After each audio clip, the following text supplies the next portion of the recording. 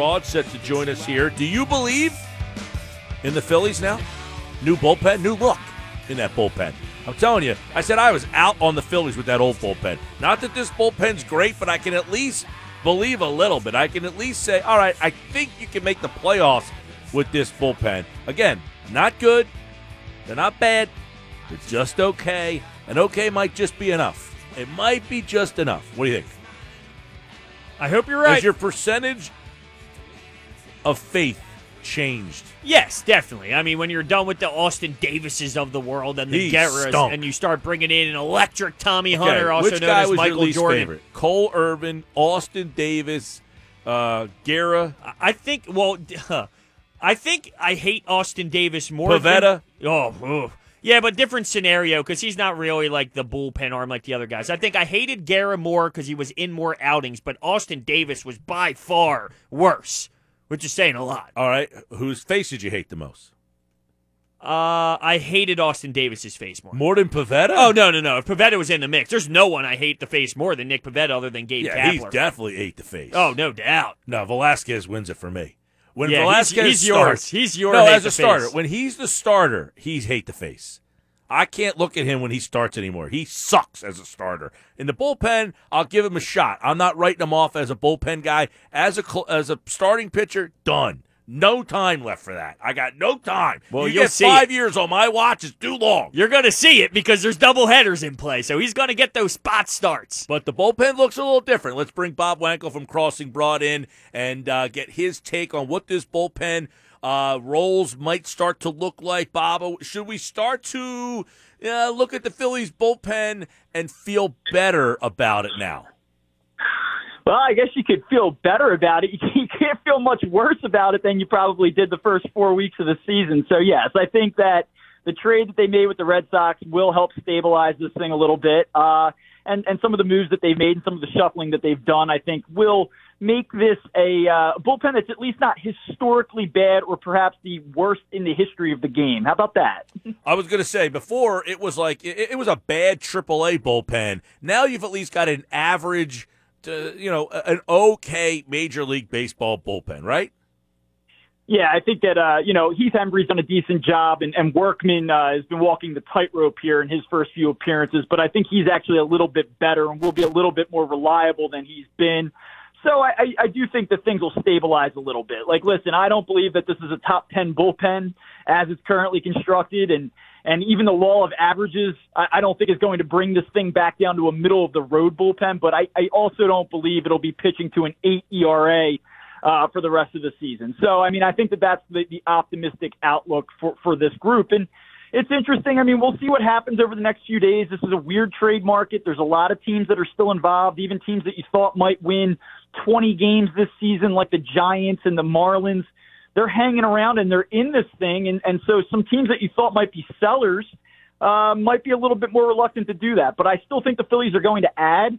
Some of the things that I've heard, they could add in a variety of different ways. The bullpen is obviously the most, pressing need, but I do think that they'll keep an eye out for an additional starting pitcher at the back end of the rotation.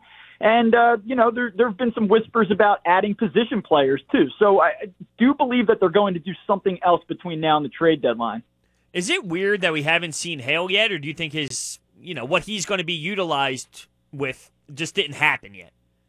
I'm sorry, can you say that again? I got a pretty bad storm rolling through here right now. Is it weird that Hale, we haven't seen him out on the field yet? You don't have a hailstorm coming, do you? No pun intended. You see what I did there? Yeah, no pun intended. Yeah, I apologize. You guys are going out on me. All I heard was hell.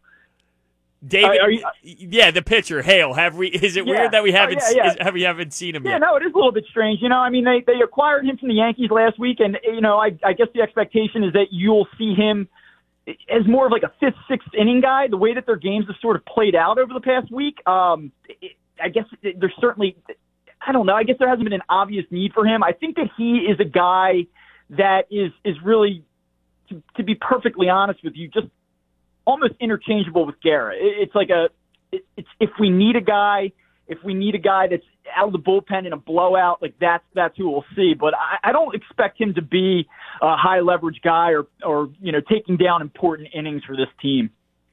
Yeah, Bob, another thing is, all right, so Workman, it looks like, is closing. What do you see Neris's role kind of being moving forward here? Is he a guy, I mean, he was the best guy you had, and now all of a sudden, I don't want to say he seems like a guy without a role, but where do you see Neris fitting in this bullpen? I think that Joe Girardi will still try to play matchups and just try to assume and evaluate where, based on where a lineup is, who the better matchup is between Workman and Neris. I think that Neris is running out of opportunities, but I still believe that Girardi will probably go back to him in a ninth inning save situation again at some point here in the near future. Hector Neris is a really streaky pitcher, and if you go back to June of 2018, he was designated for assignment twice. Sent down, and it was just a mess. And he stuck around. He came back up, and he figured things out. And he put together a nice run at the end of 2018 and pitched pretty well last year. But he's been very streaky. I think he's a guy right now that just kind of lacks confidence. I don't think that he's, I don't think he's had a great feel for his pitches, particularly the splitter. It's been non-competitive a lot of times. He's not getting a lot of guys to go down and chase that pitch, but he is a guy that has shown a history of getting really hot and going through cold spells. And I think that right now the Phillies have to hang in there. He has enough talent, especially relative to the rest of the bullpen options. And I think it would be, kind of silly to dismiss him at this point. So I think that Girardi's going to try to go back to him one or two more times and see. But obviously, again, you have a very short season. You only have so many opportunities to take advantage of potential wins, and you can't play around that much. So it's a situation with Hector Neris that's certainly worth evaluating. I don't think he's completely out of the closer role yet, but I do think more times than not, Girardi's going to lean with Workman right now, despite the fact that he has not been overly impressive. What are your thoughts on Tommy Hunter's comments, his velocity, and his performance since those comments? It's kind of weird, right? Like, we want athletes to, be candid and say how they feel and not just give these, prepackaged answers. And so Tommy Hunter comes out the other night and he says, hey, yes, it does piss me off that we've been criticized the way that we have been. And, we are working hard. We are trying. And, you do understand that. These guys are human beings. That they want to perform. It's not like they're going out there trying to pitch so poorly. But while I understand him defending and I think kind of taking a protective role with some of his teammates, you can't pitch like that and be so bad for such an extended period of time and also not expect that type of criticism. So I guess what I would have liked to have heard Tommy Hunter say is, yes, it does upset me, and yes, it does anger me, but also we totally understand it. And the fact that he didn't really kind of give the other side of it, or at least concede that the criticism was warranted, I thought was, I don't want to say it was weak, but I think there needs to be an admission on his part that, yes, this has not been close to being good enough. That being said, the way that he's gone out and thrown the ball the last few times, pretty good. I mean, if you're going to talk the talk, you've got to back it up. And since he's said that, and since he made his comments, he seems to have a little bit of a chip on his shoulder, and it does seem to have a little bit of a motivating factor for him. So if that's what it takes, then okay. Yeah, and, look, you mentioned Workman. Neris, we'll see what ends up happening. They've got Tommy Hunter pitching well right now. Morgan, if they could get Ranger Suarez and Alvarez back, all of a sudden, I mean, it's they've got some interesting options. Again, it's not a great bullpen, but they gives them some interesting options. And then all of a sudden, it completes the team a little bit more. Having a just good bullpen, not a great bullpen, it certainly changes my perception of them moving forward. So I guess the question is, does Matt Klentak look to add another arm to that bullpen by Monday, or does he think now that maybe I don't have the clear-cut closer, I don't have that great guy, but I got 6 or 7 good guys? I think if everything was progressing well on the injury front, they may not be as inclined to do it. But we found out today that David Robertson, and we didn't really get a whole lot of detail on this, but he had a setback, and Joe Girardi said basically it'll be difficult for him to come back and pitch this season. So that's a big blow. Not that the Phillies, I think, were hitching all of their hopes to Robertson at this point, but, there was some hope that he would come back. That doesn't look like it's going to happen. And Jose Alvarez, I mean, he's a guy that, you saw the injury that he sustained, and he may not pitch, for another 10 days before he starts throwing, and it might take him a week or two to ramp back up. So best case scenario, you probably see him the second week of September, and there's just not a lot of time. So there should be a little bit of urgency to add to the bullpen.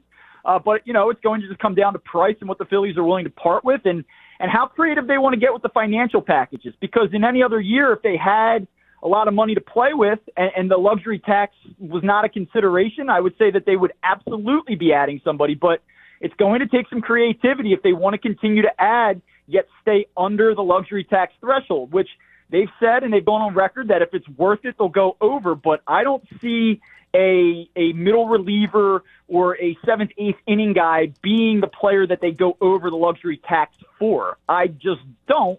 So it's going to, I think, take some creativity on the part of Matt Klentak to add to the bullpen at this point.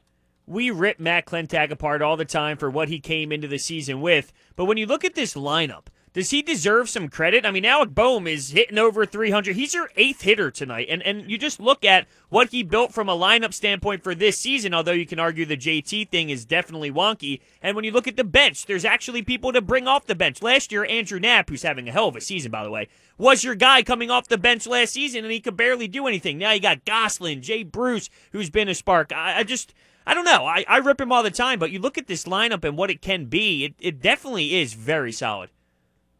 Yeah, I think that there are mistakes that he has made, and some of those mistakes are very difficult to overcome, handing Jake Arrieta $75 million over 3 years, and obviously they ignored the back end of the starting rotation last season. It killed them. They ignored the bullpen this year, but there are some things that he has done that have been good adds. And, you mentioned Phil Goslin. That's a big part of it. I mean, he's been outstanding, whether he's been in the starting lineup against lefties or he's coming off the bench. Jay Bruce they got for essentially nothing. He's been a big contributor to this offense when he's been in the lineup and he hasn't been hurt. So you do have to give him a little bit of credit for that. It's a deeper bench. You could even argue that the obvious thing would have been to part ways with Andrew Knapp. How could you possibly bring this guy back after the 2019 season that he had? And he's come back this year, and he's played really well, and he's a great fit in the clubhouse. And that wasn't an obvious move to make, even if it was an easy one. So, I do think that you have to kind of credit him for some things, but the issue I keep kind of coming back to is that we feel better about this right now because they're riding a nice little 3-game winning streak. But if you go back to last Saturday night, they're 9-14. They have the second worst record in the National League, and it just looks like a total disaster. And I think that that's the funny thing about baseball, how quickly things can turn. But I'm not ready to congratulate Matt Klentak on this team that he's built. I still think that he deserves a ton of criticism for the way that this team has performed, in 2018, 19, and into this season. But, yes, there are some positives, and you do have to at least kind of tip the cap a little bit about the offense that has been assembled here. No doubt, and obviously I'm not claiming that he's some phenomenal GM by any means, but, if the bullpen was fixed, then you can argue that this team, could probably do something fun, if you will. I don't know what that really means in terms of a championship, but, I'm not claiming that he's great by any means, but I look at the lineup and I think, okay, Didi Gregorius, great ad, the 1-year deal. Do you sense that it's possible he returns? Yeah, I think it's entirely possible. He's had a great season, a great guy, fits well in the clubhouse. By all accounts, everything's going well that way.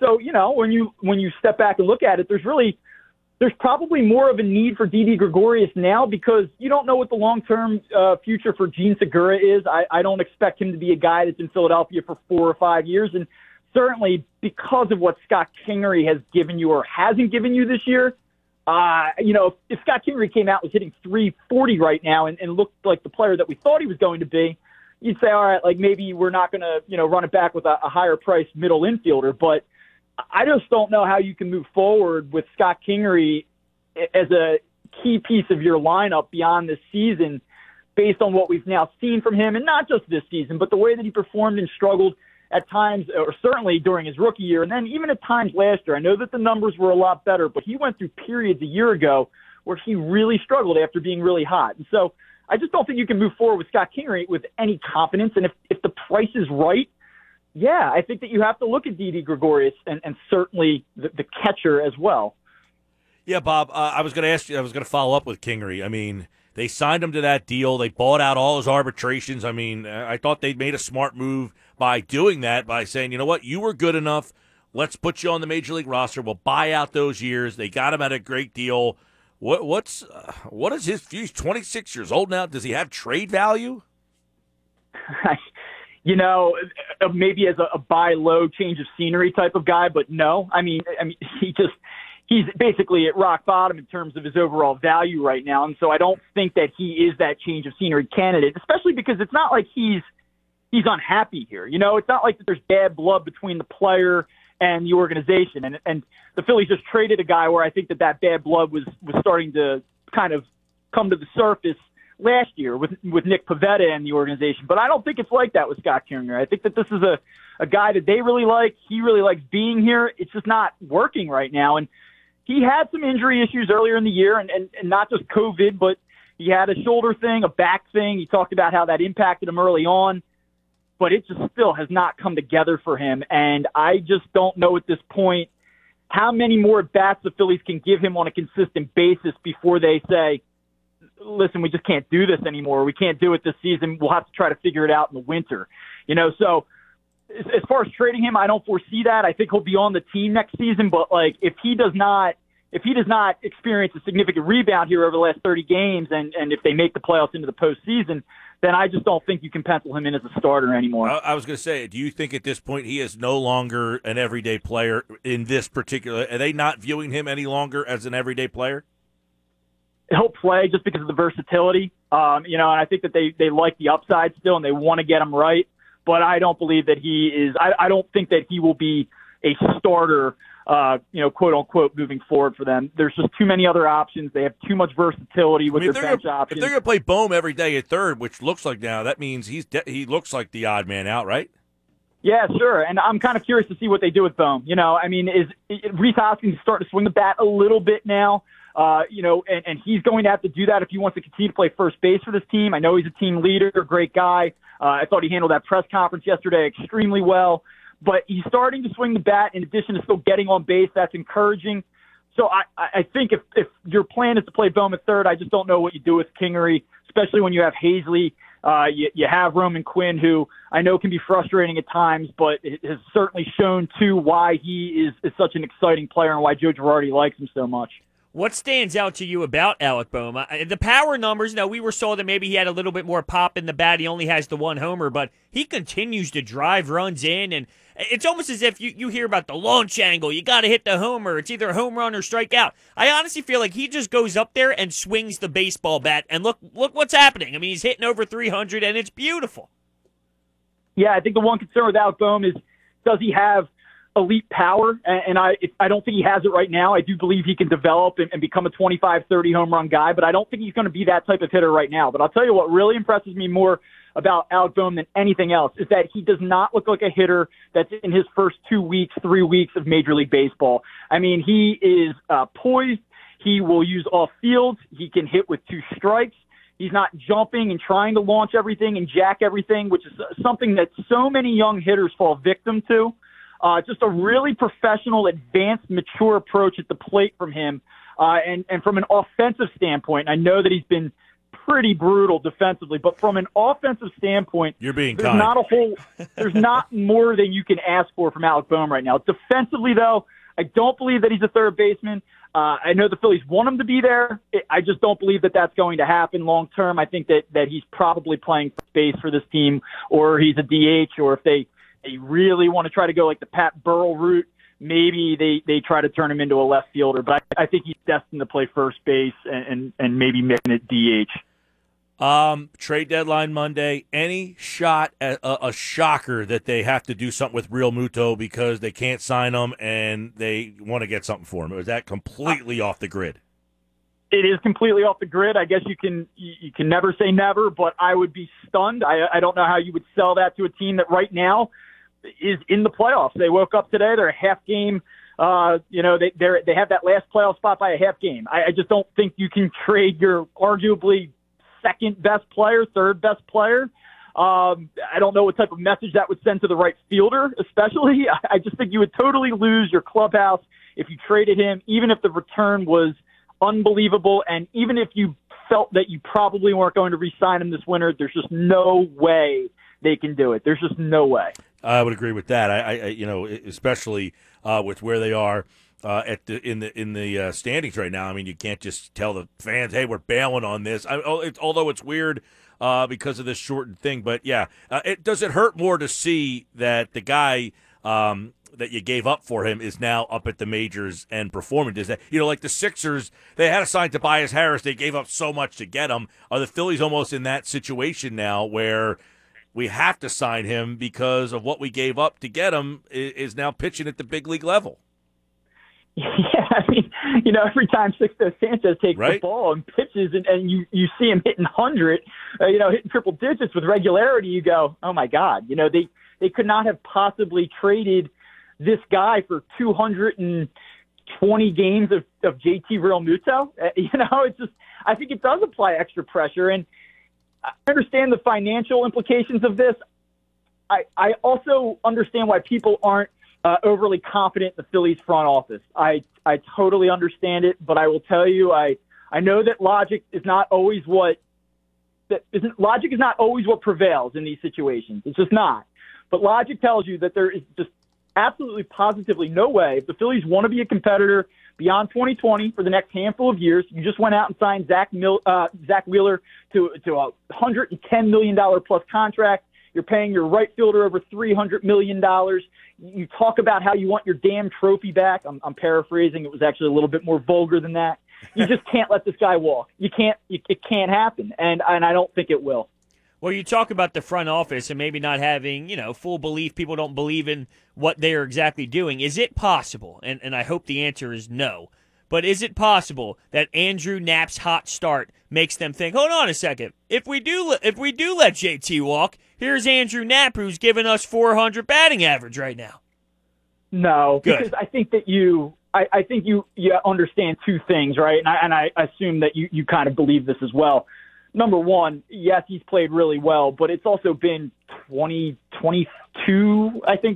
plate appearances overall, which is for an everyday player basically a week's worth of plate appearances. And so it's just such a small sample size of success. And number two, the second part of it is that I think this is the fear with a guy like Phil Gosselin. He said he's got to be in the lineup every day, and I've certainly kind of thought that to myself too, but you don't want to overexpose certain players because it limits their effectiveness when they're on the field. And I think if Andrew Knapp was catching every day, I don't know that we would feel the way that we do feel about him right now and feel as positive as we do. So I don't think that's a factor at all. What I do think, though, is that Andrew Knapp has probably solidified himself as this team's backup catcher beyond this season, which I don't think was anywhere close to a slam dunk heading into it.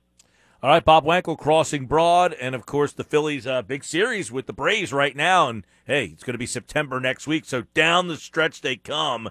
And, of course, we'll keep our eye on it tonight. Zach Wheeler, who's been very successful so far, gets the ball for the Phils. And for more, of course, Bob Wankel, like all guests, appeared via the Boardwalk Honda hotline. Bob, you're a gentleman and a scholar. Thanks, guys. I'll talk to you soon. He, like all guests, appeared via the Boardwalk Honda hotline. We got plenty more to go. It's a happy hour Friday. I love talking baseball with Bob. He's got such high energy for the game. Oh, yeah. He's a baseball guy. Yeah, but most of the baseball reporters are a little dry. Now, Bob. Yeah, Bob's got that oomph. He's got that extra level. Yeah, he does. Bob almost feels like he should be covering the NBA or something. Got that energy. Well, you need that energy. See this NBA news? No, what happened? Keith Pompey. Oh, I did see that. There's two names interested in the Sixers head coaching position. One of them is a former Sixers head coach. Remember when this guy was, you probably don't remember when he was the head coach of the Sixers. That's how long ago it was. Did you know that one of the names was the head coach of the Sixers? You know who I'm talking about? Maybe I didn't see the same report you're talking about. So now I'm scrolling. Well, one of the names is Jason Kidd. Yes. All right. Jason Kidd apparently is interested. Multiple sources are saying Jason Kidd is interested in the Sixers job. There was a second report of another guy interested in the Sixers job. He was already the Sixers coach. 2 seasons he spent with the Sixers. We're going back to 1994, 1995 seasons. John Lucas is interested in coaching the Sixers. Now, in Philly, in his time, he was worse than the process years. He was 42-122. That's a 25 win percentage. I don't know what Brett Brown. What's worse, Lucas's 2 years or Brown's 3? I mean, he won in Philly. Well, he won 24 games and 18. And Brown won 18, 19, and 10. 10 wins. 10 wins. I went to a game that year. You believe it? Oh, I went to a ton of games that year. I used to go almost all the time. Yeah, they were actually a penny on StubHub at one point. Yeah, I went that year. They had, 41 home games? I think I went to 20 of them. Really? You went to that many games, huh? Loved it. Loved it. I was all in, man. In. Come on, man. You loved it? Loved it. Loved it. Went to 20 games. I went to more games in the process years than I did post-process. Well, that's a bad job by you. I was all in. I said I'm buying into the process. I supported the process, but to go to all those games, not that it was expensive I or just whatever. love I mean, being in the plus building, media man. member. I don't go. Well, guess what? There'll be a new building soon. I don't know about that. I don't go to a game. I want my team to win. But I go because I love being in the building. I don't feel that way about the Sixers, though. I feel that way about the ballpark, and I feel that way about a Flyers game. I'm all. I mean, I am love too. the Don't get me wrong. But ballpark. you go to the ballpark, it's not the same as going to the center. You know what I mean? It's the ballpark. I just you get like the ice cream and the hat and the helmet. I just you like know what being I mean? in the building. Like, if there's an event at Boardwalk Hall, I go. I'll go watch dirt biking, ice racing, anything. I just love being in the hall. Hall's great. Well, maybe we need something for me to get down there because Pete? I haven't even been. Yeah, well, I hope stuff is coming back. I hope. PT, I hope he joins us.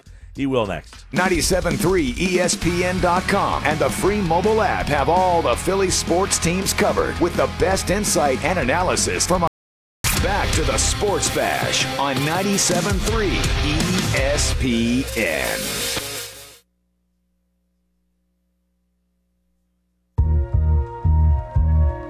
All right, 5:33, Happy Hour Friday. It's BetMGM. They have a multi-sport parlay boost at the perfect time. Place a 4 to 17 parlay and get a price boost between 15 and 40%. Go to BetMGM.com today. Sign up and get a $100 deposit bonus when you use the bonus code 365GAMBLER. Gambling problem, 1-800-GAMBLER. All right, Happy Hour Friday. We're almost done in the week. Wow. I mean, next week we got couple Flyers games, new schedule. Also, 1 week closer to NFL. Wow. How about that? Once football is here, it's going to feel so weird. Just getting thrown into week one. Yeah, with no fans. Yeah, hey, this game matters. Excuse me, what? I had no warm-up. The players need a warm-up. No, I need a warm-up. College football does that where, they come right out and play. I mean, they got no true. preseason. But I don't have the same emotional tie, so it doesn't hit me the same. It's Happy Hour Friday. Pete Thompson is here on the Sports Bash Live on 97.3 ESPN. And, of course, PT, there was no Flyers game today, but it was supposed to be tomorrow at noon. It got moved back to 7, and then the back-to-back on Sunday. But, I don't know, I think the Flyers and the Islanders, for that matter, they caught a break with the fact that they got no back-to-backs now. They don't have that second back-to-back.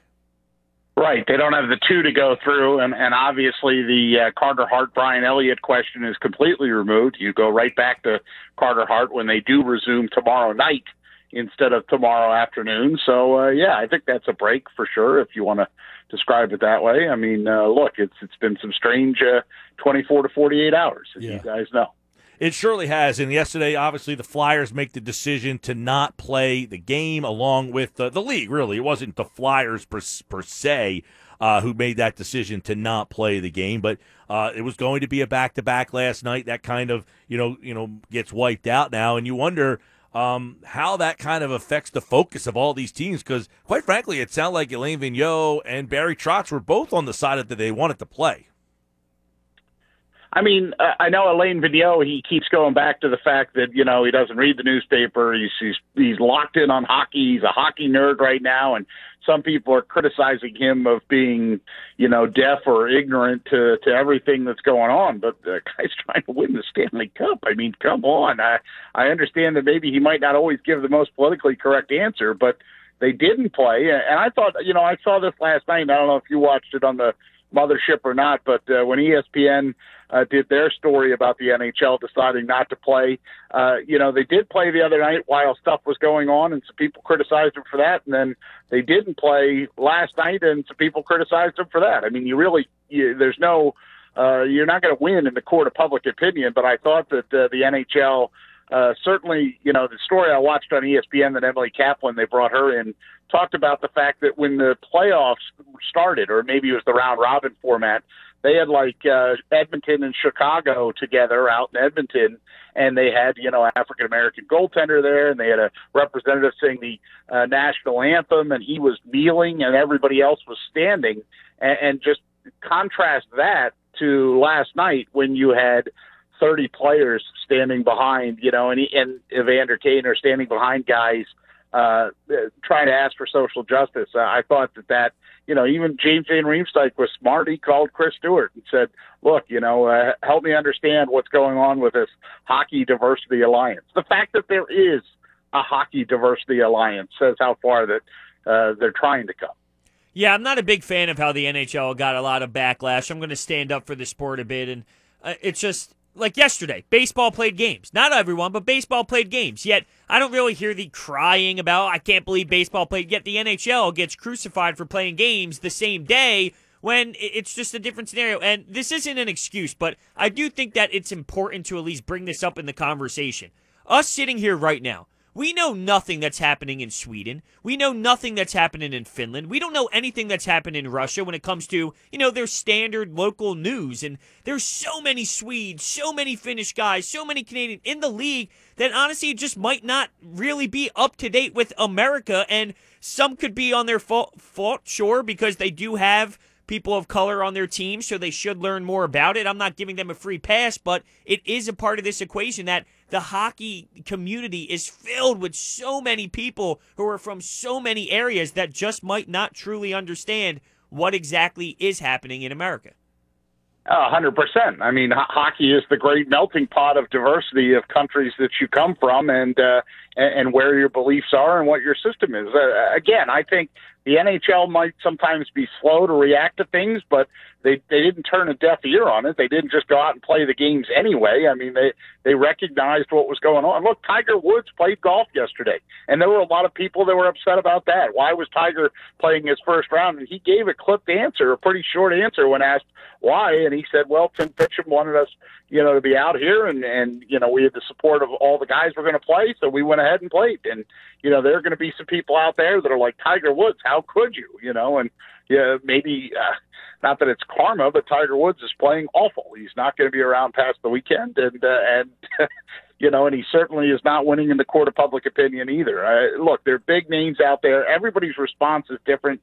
I thought what the NBA did was outstanding, and I'm glad to see that the NBA is going to come back because again, I'm not an African-American male, but I'll tell you this, you have a much bigger platform when you actually play the games and have microphones in front of you and during the games and after the games than you do just by not playing them at all. Well, we know that the Flyers in the Islanders series, I used the word trepidatious. Hunter didn't know what that meant, but that's how I felt when he asked me about this series right now. I'm a little trepidatious moving forward. How would you describe your feeling about this series right now, 1-1, the way the two games have gone?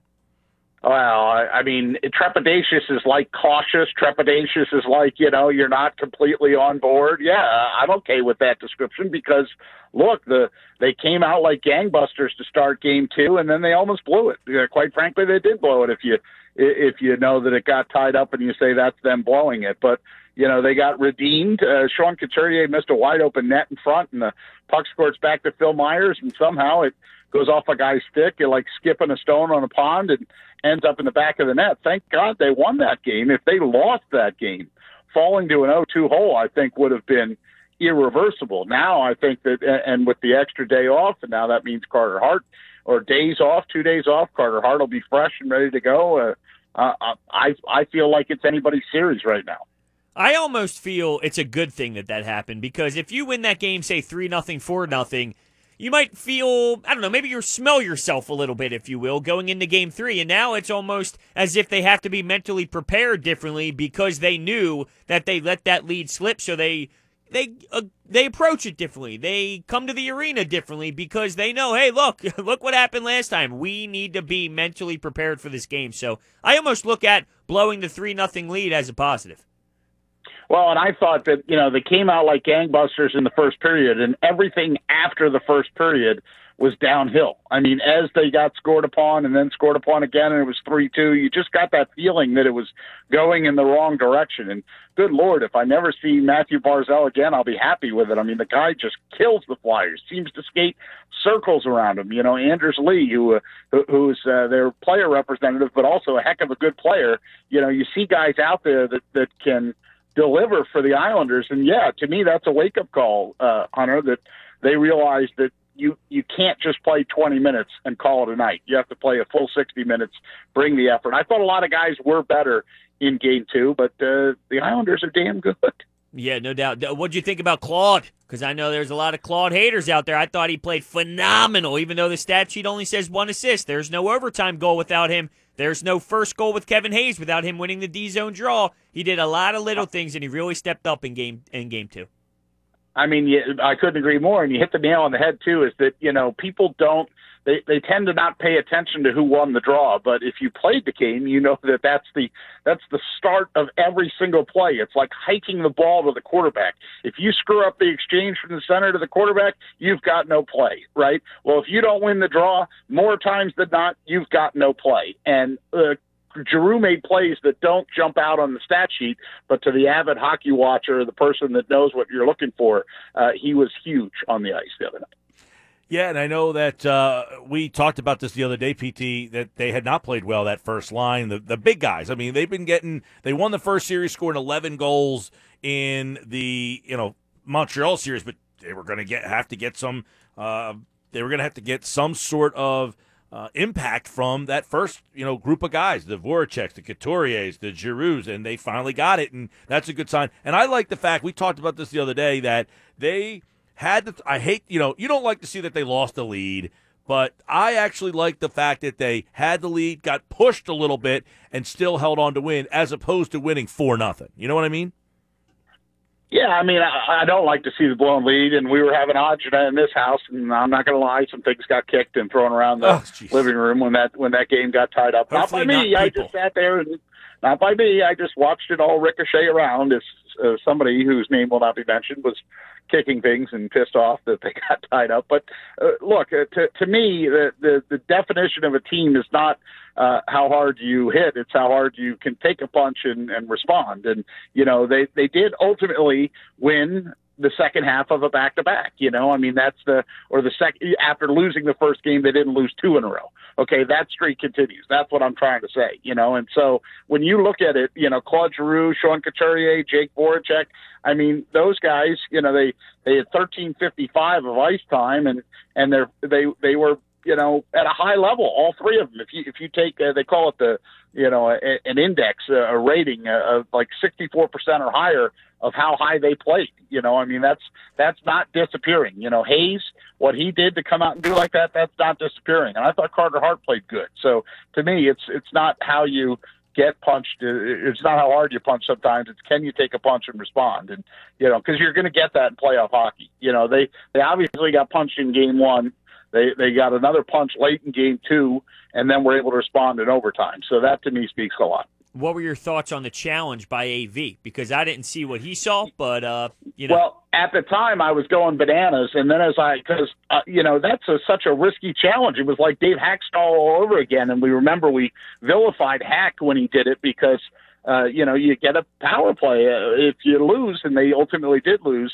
And then as the picture started to come out, I thought that the guy was offside. And then I realized that the way the tag-up rule works, a still picture does not accurately depict what ultimately took place, which is that, yes, the puck was over the line, but the guy hadn't touched it yet. He waited until the guy tagged up, and then ultimately, and even AV admitted it afterwards. Some people say, like, you didn't know the rule. I don't. Come on now. The guy's an NHL hockey coach. Are you kidding me that he doesn't know the rule? I think your eyes just see something in full speed in real time, and then you get heated behind the bench and, you make the decision. He said he made the wrong decision. I agree with him. He did, but you can't take it back. Yeah, well, They killed the penalty off, so they got lucky there. But, it was a tough one. It was really, the guy was in front. The guy was cradling over. He was getting blocked a little bit. It was hard to see whether or not he was engaged with the puck or not. A lot of people are giving Bailey credit because they said that's a smart hockey play to let the puck kind of sit there before he engaged with it.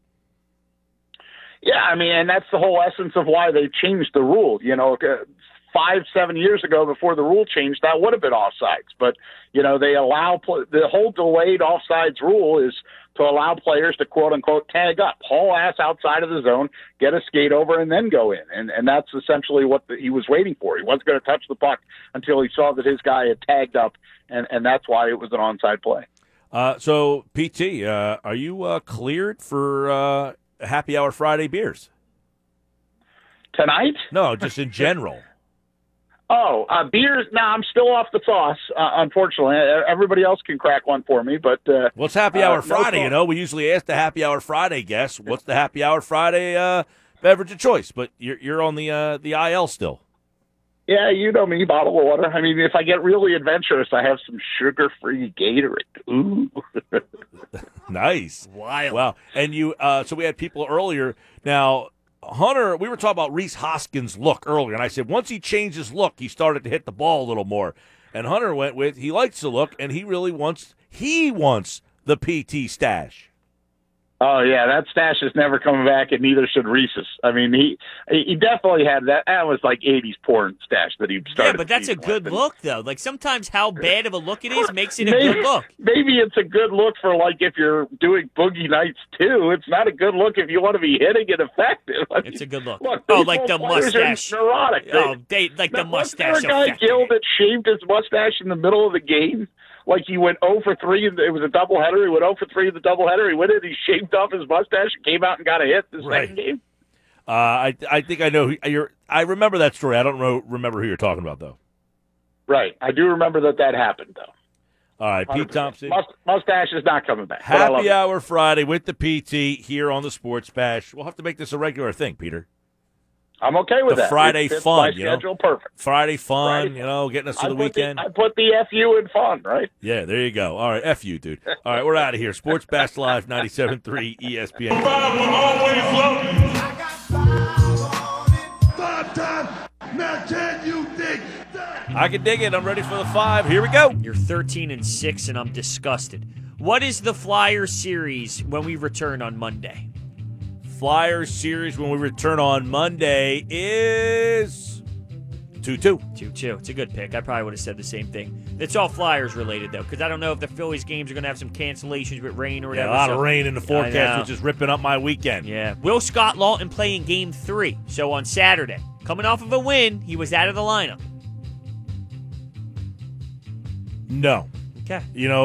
And my reasoning is they score 4 goals. So no need to inject some offense. If they didn't have a good goal night, I mean, they might want to say, all right, we need some more offense. Okay. But I'm going to go no on Lawton. They'll stick with what they got there. I think the lineup stays the same. I don't think you see a change. I don't think the defensive pairings. Yeah, I think that's pretty set at this point, I would imagine. How many points for Claude Giroux in the 2 games combined? 2.